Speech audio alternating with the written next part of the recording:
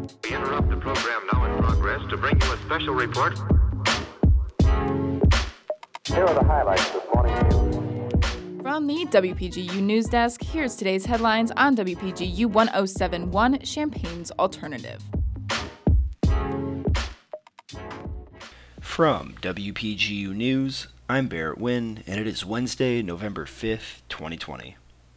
Incumbent congressional candidate Rodney Davis has been re-elected to office. WPGU's Tori Gelman reports. During last night's election results, incumbent Republican candidate Rodney Davis beat out Democratic opponent Betsy Dirksen Londrigan for the 13th Congressional District's House of Representatives seat.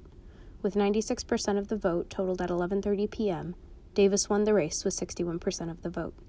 Around 8:15 last evening, when only approximately 9% of the vote had been totaled, Dirksen Londrigan led Davis with 56% of the vote.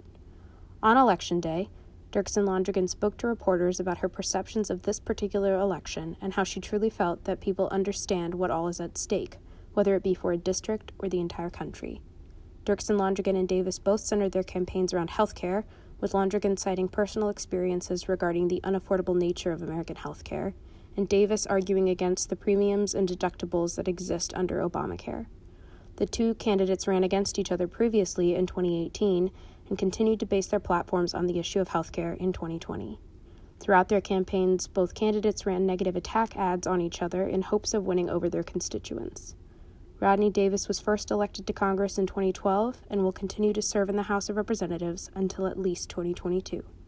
From WPGU News, I'm Tori Gelman. Incumbent candidate Dick Durbin has been re-elected to his seat in the U.S. Senate. WPGU's Jane Knight reports. Illinois Senator Dick Durbin won his fifth consecutive re-election to the United States Senate Tuesday. The win was called at 7:30 p.m. after incumbent Durbin received over 50% of the state vote. Senator Durbin's Republican opponent, Mark Curran, received around 40% of the vote, and independent Willie Wilson took about 5%. Senator Durbin served 14 years in the U.S. House of Representatives before earning his Senate seat in 1996 and his title of second highest-ranking Democrat in the Senate. He stated after the election he will listen honestly to Illinois residents and work to bind the wounds of the nation. For WPGU News, this is Jane Knight. Illinois residents appear to have voted against the proposed graduated income tax amendment, though results have not been entirely calculated. The graduated income tax is a tax structure that places higher tax rates on wealthier businesses and individuals. Illinois Governor J.B. Pritzker ran for office in 2018 with the income tax amendment as one of his key selling points, though Illinois voters have voiced their concerns with the amendment. Illinois' current tax system taxes all individuals at the same rate, and any amendment to the Illinois Constitution requires a majority of voters in the election to approve of the proposed measure. Voters across campus and in the Urbana-Champaign community turned out in droves yesterday to participate in the election. WPGU's Justin Malone reports.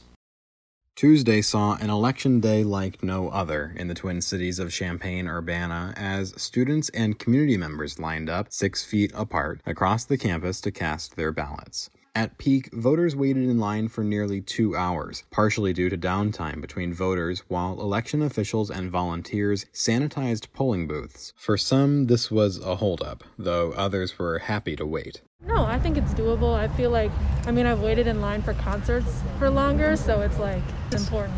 The University of Illinois canceled all classes and most university operations to allow faculty, staff, and students the time to vote. Without the holiday, many may not have voted at all. It was perfect because we had the day off today, and so I just decided to come out and vote.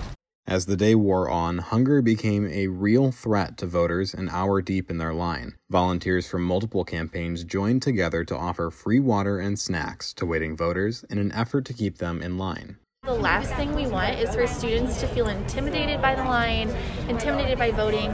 Though polls closed at 7 p.m., voters who were in line continued to cast their ballots through the next hour. For WPGU News, I'm Justin Malone. And that is the news for the day. From WPGU News, I'm Barrett Wynn.